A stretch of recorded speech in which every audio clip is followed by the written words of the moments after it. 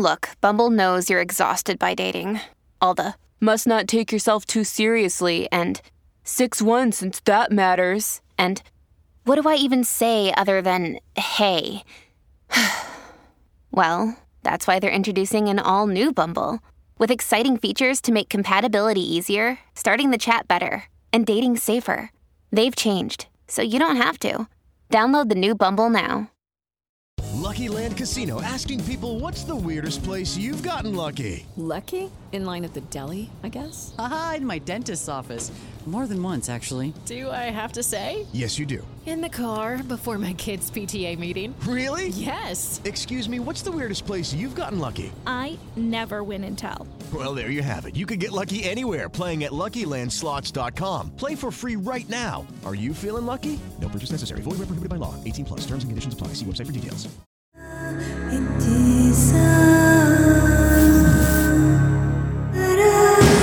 This is True Crime Psychology and Personality, where we discuss the pathology behind some of the most horrific crimes and those who committed them from a scientifically informed perspective. I'm Dr. Todd Grande. I have a PhD in counselor education and supervision, and I'm a licensed professional counselor of mental health. Dr. Todd Grande, that's my YouTube channel. Today's question asks if I can take a look at the case of the West Memphis Three. So specifically looking at the mental health factors, the personality factors, and really the evidence kind of for and against these individuals being guilty. And I'll talk about who the West Memphis Three are in just a moment. So before we get into this analysis, the individuals involved that I'll be talking about here, of course, are real people. So I just want to put out that reminder that I'm not diagnosing anybody, only speculating on what could be happening in a case like this. So this is really an interesting case because we see a lot of personality and behavior and mental health aspects at work in it, not only on the defendant side, but also on the law enforcement side. So this is, I think, an interesting case at so many levels. Now, the timeline I'll go through here, I'm going to give a brief version of the timeline because there's an extensive timeline available for this case. But the timeline is actually fairly straightforward in one sense. You have the crime, the trial, the conviction, the imprisonment, and then the release. But again, there's a lot of little things that happened, especially during the incarceration period, and I'm going to try to sum those up without going into a lot of detail, and then move on to the analysis portion of this case. This case starts in 1993, in May, with 3 8-year-old boys going missing: Stevie Branch, Christopher Byers, and Michael Moore. They were reported missing several hours after leaving school, an elementary school, and it was located in West Memphis, Arkansas. We see that their bodies are discovered a day after they went missing in a creek, and they were naked, beaten, and tied up. So a horrible crime that, of course, drew a lot of attention from law enforcement and the community. Shortly after the bodies were discovered, the police began to interview a man named Damian Eccles, who was 18 at the time, and Jason Baldwin, who was 16 at the time. Now, if we add in Jesse Miskelly, who was 17 at the time, that gives us the West Memphis Three. That's where that term comes from. So either way, they interview Damian and Jason, and then they also talk to a woman named Vicki Hutchinson, who claims that she witnessed Eccles and Miskelly, Jesse Miskelly, practicing witchcraft. And we also see that her 8-year-old son claimed that he visited the area where the murders took place and saw people engaging in witchcraft-type activities, and he later claimed to actually see the murders. So either way, now we move to June of 1993, and we see that the police are interviewing Jesse Miskelly. And they mention that there's a $35,000 reward for information that could lead to the apprehension of the murderers. And we also see that they question him for several hours. Eventually, Jesse Miskelly starts to tell the officers about the specific case, about the murders. And he tells them that he was involved in the murders, and so was Damian Eccles and Jason Baldwin. Now, one of the difficulties here with this confession, I'll talk more about this when I get into the factors pointing toward guilt and pointing toward innocence, is we see there's a lot of inconsistencies in the confession. So again, I'll get to those details in a while, but either way, they did have a confession at that time. Now, based on this confession, the police arrest all three, the West Memphis Three, and file charges for first-degree murder in the deaths of the three second graders. After they were arrested, a short time later, we learned they would be tried separately. Miss Kelly would be tried alone, but Damien and Jason would be tried together. And that's because, of course, Jesse Misskelley implicated the other two through his confession. So we see in February of 1994 that Misskelley is convicted of first-degree murder in the deaths of one of the boys and second-degree murder in the deaths of the other two boys, and he's sentenced to life in prison plus 2 25-year terms. Not long after this, in March of 1994, we see that Damien Echols is found guilty, and so is Jason Baldwin, and they were found guilty of capital murder. We see that Damon is given the death penalty, and Jason Baldwin is given life without the possibility of parole. Now we move forward in time to June of 1996, and we see that a film is released called Paradise Lost: The Child Murders at Robin Hood Hills. So Robin Hood Hills was like the neighborhood where the bodies were found. This begins airing on HBO, and really it cast a lot of doubt about the guilt of the West Memphis Three. It attracted a lot of attention to this particular case. In that same year, 1996, in December, we see that the Arkansas Supreme Court refuses to overturn Damien's and Jason's convictions. And I won't go through all of their losses in terms of appeals, but there were several over the next several years. So they had many appeals that were turned down. Now in June of 2000, we see another film, Paradise Lost 2, Revelations. This begins airing on HBO and really looks at the movement to free the West Memphis Three, and it introduces some new evidence. In October of 2003, we see that individual, Vicky Hutchinson, who had told the police some information before about the West Memphis Three, implicating them. She now tells a reporter that everything she told the police was a lie, and she also told reporters that the police warned her that she had to cooperate with them or else her child would be taken away.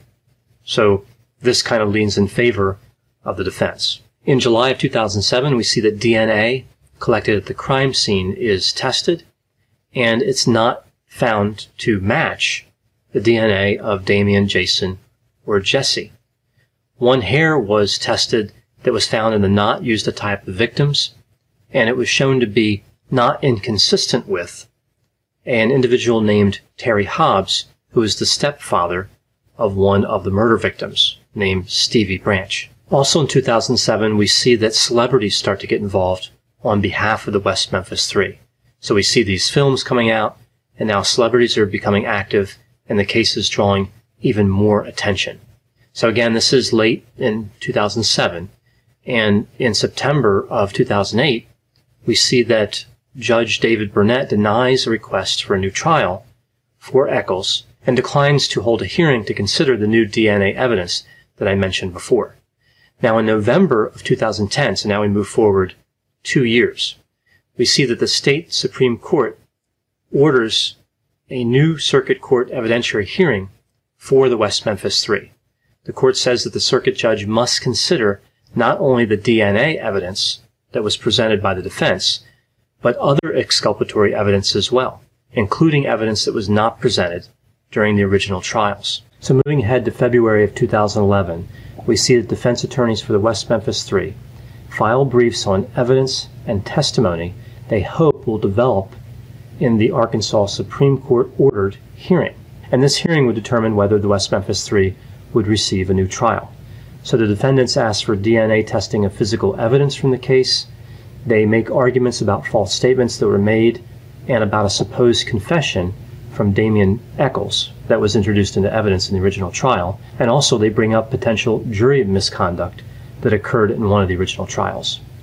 Now, again, this is February of 2011. If we move to March of 2011, we see that hearings are scheduled based on what the attorneys filed in February. So at this point, the pressure is really on in terms of the prosecution feeling the pressure because of this new hearing that is now scheduled. So in August of 2011, we see kind of unusual plea arrangement known as an Alford plea that's used in this case. The West Memphis Three plead guilty to murder but are still allowed to maintain their innocence. That's what happens in an Alford plea. So the judge releases them for time served, it was over 18 years, and gives them a 10-year suspended sentence.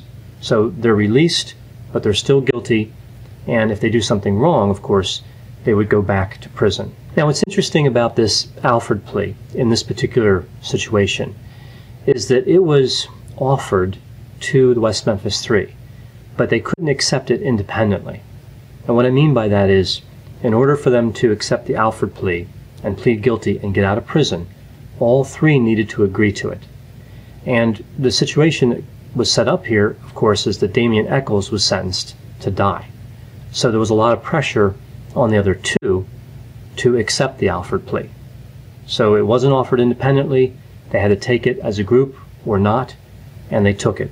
And of course, as I mentioned, they were released from prison. Now, another part of this Alford plea is the West Memphis Three had to agree not to sue, so there would be no civil hearings coming up, no civil case, and they had to agree that the prosecutor had sufficient evidence to obtain a conviction in court. So essentially, they get to maintain their innocence, but they're saying the prosecutor had enough to convict them. So really, again, kind of an unusual arrangement, but we do see this used from time to time. It's not the only time I've heard of an Alford plea. Now, if the West Memphis Three more or less stuck it out in prison instead of accepting the Alford plea, it's likely that they would have been granted a new trial, and it's also likely they would have been acquitted. This is according to the prosecutor at that time, Scott Ellington. Now, he maintains, though, that the West Memphis Three are guilty. He believes they're guilty, but he entered into this agreement because he believed that they would have been acquitted in a trial. So that's where we end up here with the Alford plea and the West Memphis Three. Now, again, this occurred in 2011. In 2012, we see a film premiering at the Sundance Film Festival named West of Memphis. And here we see the suggestion that Terry Hobbs was likely the killer of the three boys. Now, of course, we've heard this suggestion before, but here we see it actually in a film. So again, a lot of interesting evidence, a lot of appeals being denied, and kind of an odd situation with the Alford plea, and then, of course, an odd situation with a lot of celebrities being involved and all these films being made. So it seems like, at first, kind of a simple case, then it seems very complex the more you look into it. Now, in terms of where things are now, as far as I know, there have been no changes. The West Memphis Three have not been able to prove their innocence, and there's been no arrest of another party, right? So it just kind of stands exactly where it was left in 2011. So now I'll talk about the evidence that makes them look guilty, what makes me believe that they may have done it, and then I'll look at the evidence that makes them look innocent, the information that kind of convinces me that maybe they didn't do it. So when I talk about some of these aspects, there'll be kind of the opposite aspect talked about in the other section. So I will get to all the information that I believe is important, but it'll take putting both sections together to really get the complete picture. So now in terms of the evidence of guilt. Well, when we talk about guilt in this case, I mean, the first significant piece of evidence is that confession by Miss Kelly. And a lot of times we see it characterized as he was like coerced, and he had a low IQ, and I'll talk about that on the innocence component here. But we see these features, but actually Miss Kelly did confess multiple times. This wasn't just a one-time event. Now, of course, the argument could be made, once somebody confesses once, they're kind of locked into that story, so confessing additional times really doesn't mean anything. But still, we do have this confession, and there's some inconsistencies in it, but I'll talk about that on the innocence side. Now, staying with Miss Kelly for a moment, we see that he fails to mention his alibi during his confession. His alibi was that he was at a wrestling match, so that doesn't look really good. And we see that when his alibi was constructed in the trial, the witnesses actually contradicted each other. So in the end, we don't really see a good alibi for Miss Kelly. Now, lack of an alibi is different than being guilty, but still, it's a piece of evidence that points toward guilt. We also see that even though he has a low IQ, Miss Kelly had a job, relationships, he could read and write, he was a functioning member of society. Another feature we see here is there's discussion that he was in interrogation for over 12 hours, but actually he confessed about 4 hours in, a little bit over 4 hours into his time with police. So it wasn't after 12 hours, it was after about 4.5 hours. Now, moving on to Jason Baldwin. I think the element here with Jason Baldwin that points toward guilt, of course, is that he has no alibi, right? There was really just no alibi in his instance. Again, that doesn't mean he was guilty, but it just doesn't look good. Now, a lot of the evidence in terms of what makes the West Memphis Three guilty actually has to do with Damien Echols. We see a lot of focus on that in terms of guilt. He said some odd things when being interviewed by the police, and he was interviewed several times. He talked about what a person might do if they had committed the crime without admitting guilt exactly. He said they probably felt good about it, and they probably felt like they had a lot of power and felt good about having a lot of power. He also made statements in that same sense about the methodology that the murderer would have used, and he talked about how the victims would have been easy to control. So his kind of unusual statements, even though they were like really theoretical, were something that made him look guilty. Now, Damien Echols also had a mental health history. And of course, this gets into an unusual area because a mental health history isn't really tied to criminality. I've talked about this before in other videos. But his specific types of mental health problems, the ones that we see in the evidence anyway, apparently frightened his parents. But they're not really well described, the mental health components, right? We see potential narcissism, potential psychopathy, potential psychosis. These words seem to be thrown around without any real concrete examples. We do have just a few examples, though, of some of his thought processes. He did believe that he was possessed by a demon, and he did have homicidal and suicidal thoughts. We see in a disability application, he described himself as homicidal, suicidal, as having manic depression, which the correlate now would be bipolar disorder, as having schizophrenia, and as being sociopathic. So those are his own words to, I guess, file a disability claim. So again, we see a lot of different mental health symptoms and disorders kind of brought up there, and it's not really clear what he actually had. It also appears that Damien Echols had difficulties with the truth. He said a lot of statements that turned out to be untrue. One of the most glaring examples is he said he did not live in West Memphis at the time of the murders, and of course he did. And he also said he was not familiar with the neighborhood Robin Hood Hills, but he was. There was really clear evidence that he was quite familiar with that neighborhood. Other evidence specifically around Damien Nichols that makes him look guilty. We see that witnesses saw Echols close to the area where the bodies were found, and he was covered in mud. And these witnesses have never changed their story, and they really didn't have any incentive for coming forward and saying Damien Echols was there. They also knew Damien Echols well, so it makes sense that they could have recognized him in the location where they said he was.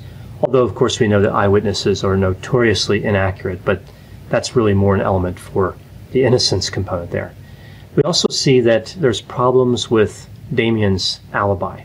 Hello, it is Ryan, and I was on a flight the other day playing one of my favorite social spin slot games on ChumbaCasino.com. I looked over at the person sitting next to me, and you know what they were doing? They were also playing Chumba Casino. Coincidence? I think not. Everybody's loving having fun with it. Chumba Casino is home to hundreds of casino-style games that you can play for free anytime, anywhere, even at 30,000 feet. So sign up now at ChumbaCasino.com to claim your free welcome bonus. That's ChumbaCasino.com and live the Chumba life. No purchase necessary. VGW. Void where prohibited by law. See terms and conditions. 18+. Ohio is a land of mystery. From missing shipwrecks and lost treasure beneath her surface to strange phenomenon slicing through her skies. From myths that have evolved around historic events and people to the unsolved murders and disappearances that keep her communities wondering what happened. Find Ohio Mysteries on your favorite podcast app, and let's explore the inexplicable. OhioMysteries.com.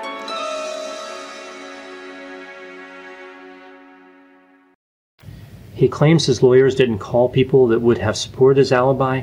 He was allegedly talking on the phone at the time when the murders were being committed, but that seems really unusual. If his defense attorneys had an alibi for him, they would have constructed it. So this doesn't make a lot of sense. We also see that Damien Echols bragged to people he knew about the killings at a softball game, and later on claimed that if he did that, it was probably a joke. So that didn't look good for him. And then we moved to the limited amount of physical evidence. There wasn't really a lot of physical evidence in this case. There was a knife found in a lake behind where Damien lived. So this didn't look good for him. Why was the knife in the lake? Why didn't he just have it in his possession or in his residence? But either way, this knife was located in the lake, and the handle of the knife matched a mark that was on the forehead of one of the victims in terms of the size and shape. We also see that blue wax was found on the bodies, and this blue wax matched a candle found in Damien's room, so in his residence. This candle belonged to his girlfriend. So again, not much physical evidence, but there was some. Now, in terms of all three, the West Memphis Three together, we see that all three had exhibited violent behavior in the past, so this didn't look good. And they pled guilty. So even though the Alford plea really seemed kind of coerced, and it's an unusual kind of legal instrument, they did plead guilty. Now, they were allowed to plead guilty and maintain their innocence. So I look at this as really not something that points squarely toward guilt, but it doesn't really point squarely toward innocence either. So that's why I kind of left it at the end of this section on guilt to transition to the section on innocence. So looking at the evidence that points toward innocence, I mentioned before the eyewitness accounts. Eyewitnesses usually aren't really reliable when it comes to remembering faces, remembering times. So you have to be careful when interpreting kind of eyewitness accounts. So we see here other evidence I think is more convincing of innocence would really be the nature of the crime. This is one of those elements that I kind of keep coming back to as I think about this case. When we look at a crime like this, you see three second graders, three boys, who are murdered, tied up, and again found naked. So there seems to be kind of a sexual domination component to this crime, even though there was no sexual assault. Now, when we think of this type of crime, we usually don't think of multiple perpetrators. Usually with like a domination murder like this, there's one perpetrator. And the motives for this type of crime are typically restricted. Again, we're talking about second graders. So you're not going to see motives like revenge or money or the involvement of like organized crime, but rather something like, as I indicated, domination killing. So usually someone who commits this type of murder is also organized, and the West Memphis Three just don't really strike me as being organized. None of them seem particularly organized. So does this mean that they're innocent? No, but this just isn't the type of crime we would expect to see three young men as the perpetrators. That just doesn't line up with the evidence at the crime scene. Now, I've seen the argument that different types of knots were used, so this points to different perpetrators. Maybe, but one person could certainly tie different types of knots. So I look at that evidence and I think that doesn't really outweigh the expected type of perpetrator profile for murders like this. Now moving to the confession. In a way, I use the confession, of course, to show that the West Memphis Three might be guilty, but it can also be used to show that they're not guilty. Certainly this confession could have been coerced. This is relatively common when law enforcement is dealing with like a high-profile case and they're under a lot of pressure to find somebody they can call guilty. We see that Jesse Misskelley had a low IQ. I saw different estimates available in different sources, but there seems to be a convergence around the IQ of 72. So just to put this in perspective, if somebody has an IQ of 72, that means their IQ is ranked at around the 6th percentile, right? So that's the number 6.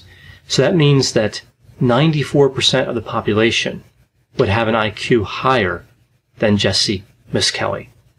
That's something to keep in mind, especially talking about like interpersonal pressures. The police certainly pressured him, and they probably suggested ideas to him. And this kind of points to the next piece of the confession that seems suspect, which is his confession is inconsistent with the actual crime. He said that rope was used to tie up the victims. Actually, their shoelaces were used. He said that Damien and Jason sexually assaulted the three boys, but no sexual assault took place. He also said that he committed the murders with them in the day, but they occurred at night. So confessions are powerful indicators of guilt, but they have to be consistent with the crime. They have to be accurate. And we don't see that in this case. Something else here that points toward innocence is the lack of logic used by the West Memphis Police Department. They used kind of a method I call the tail wagging the dog, right? So they found a suspect first and kept pressing to make that suspect fit the crime. The way investigative processes really should work, this is logic in general, not just for police work, would be you look at the crime and then you look at the population and see if anybody matches that, right? You look for people that are around the crime scene, that have a motive. You look for evidence like video evidence or audio evidence or other physical evidence that ties suspects to the crime. You don't start with the suspect, right? The dog wags his tail. The tail doesn't wag the dog. So this is a problem, I think, in particular in a really high-profile case and a small police department that evidently churned away offers from other departments to come and assist. There's also evidence presented at trial that the West Memphis 3 Police Department was highly disorganized. And what I mean by evidence presented at trial is the way the evidence was presented shows that they really weren't necessarily good at police work. So this kind of moves toward the side of innocence. Now, another element here that points towards innocence is Terry Hobbs, right? Terry Hobbs is implicated with the DNA. He has a history of violence. He's a good alternative suspect, and he is an individual, and therefore much more consistent with the nature of the crime. I talked about that before. This was likely committed by an individual, not a group of people. Now, there are also other potential suspects that were brought out during the trial. They didn't pan out, but they weren't excluded completely. So it's not just Terry Hobbs here. There are some other people that could have committed this crime as well. Now, the next element that points to innocence would be the nature of those convicted, right? So the nature of the West Memphis 3. So Damian Nichols, and to some extent the other two, did not really fit in with the local community. They weren't really liked. They appeared to be outsiders or misfits. We see this report that Damian Nichols had the word evil tattooed across his knuckles. He had an interest in the occult, and of course a primary theory in this crime was that this was some sort of satanic ritual, right? We see that as testimony in the trial. So he kind of matched that description because of his interest in the occult. We also see that he dressed in dark clothing. He liked heavy metal music. And again, as I mentioned, he was interested in witchcraft or Satan worship or something like that. And that just didn't really, I think, match, again, the norms of the community. So certainly this would lead to bias. Now we know, of course, the trial took place in another town, not in West Memphis, but it makes sense if the values of West Memphis weren't consistent with Damian Echols. It would make sense that another town nearby, or even a distance away, you would still see a jury pool that had similar values. So I think the nature of those convicted and how they relate in terms of the values of the community does point toward innocence. Now, another element here is we see those strange statements that Damian Echols made. And yes, they didn't look good. But Jason Baldwin didn't make any statements like that. So these individuals were kind of grouped together, and it was just assumed that all three did it, and not one person could have done it alone. But we don't really see consistent statements between Damian and Jason. Now, this points to the innocence of Jason, not necessarily Damon, but still, it kind of breaks apart this whole theory of the crime. So those are some factors that point toward innocence. I talked about the factors that point toward guilt.